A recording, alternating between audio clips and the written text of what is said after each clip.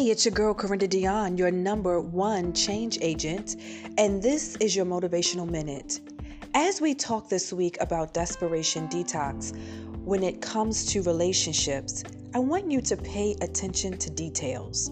There are a lot of things that your significant other or spouse could be portraying or displaying, but you have to pay attention. Sometimes we are looking at what is being said, but also pay attention to what's not being said.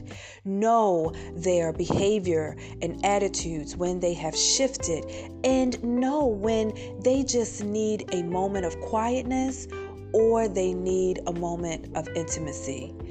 Be aware of the details that your spouse or your significant other is sharing with you. This has been Corinda Dion, your number one change agent. Be sure to find me on the web at corindadion.com. Until next time, live life on the promise of impact.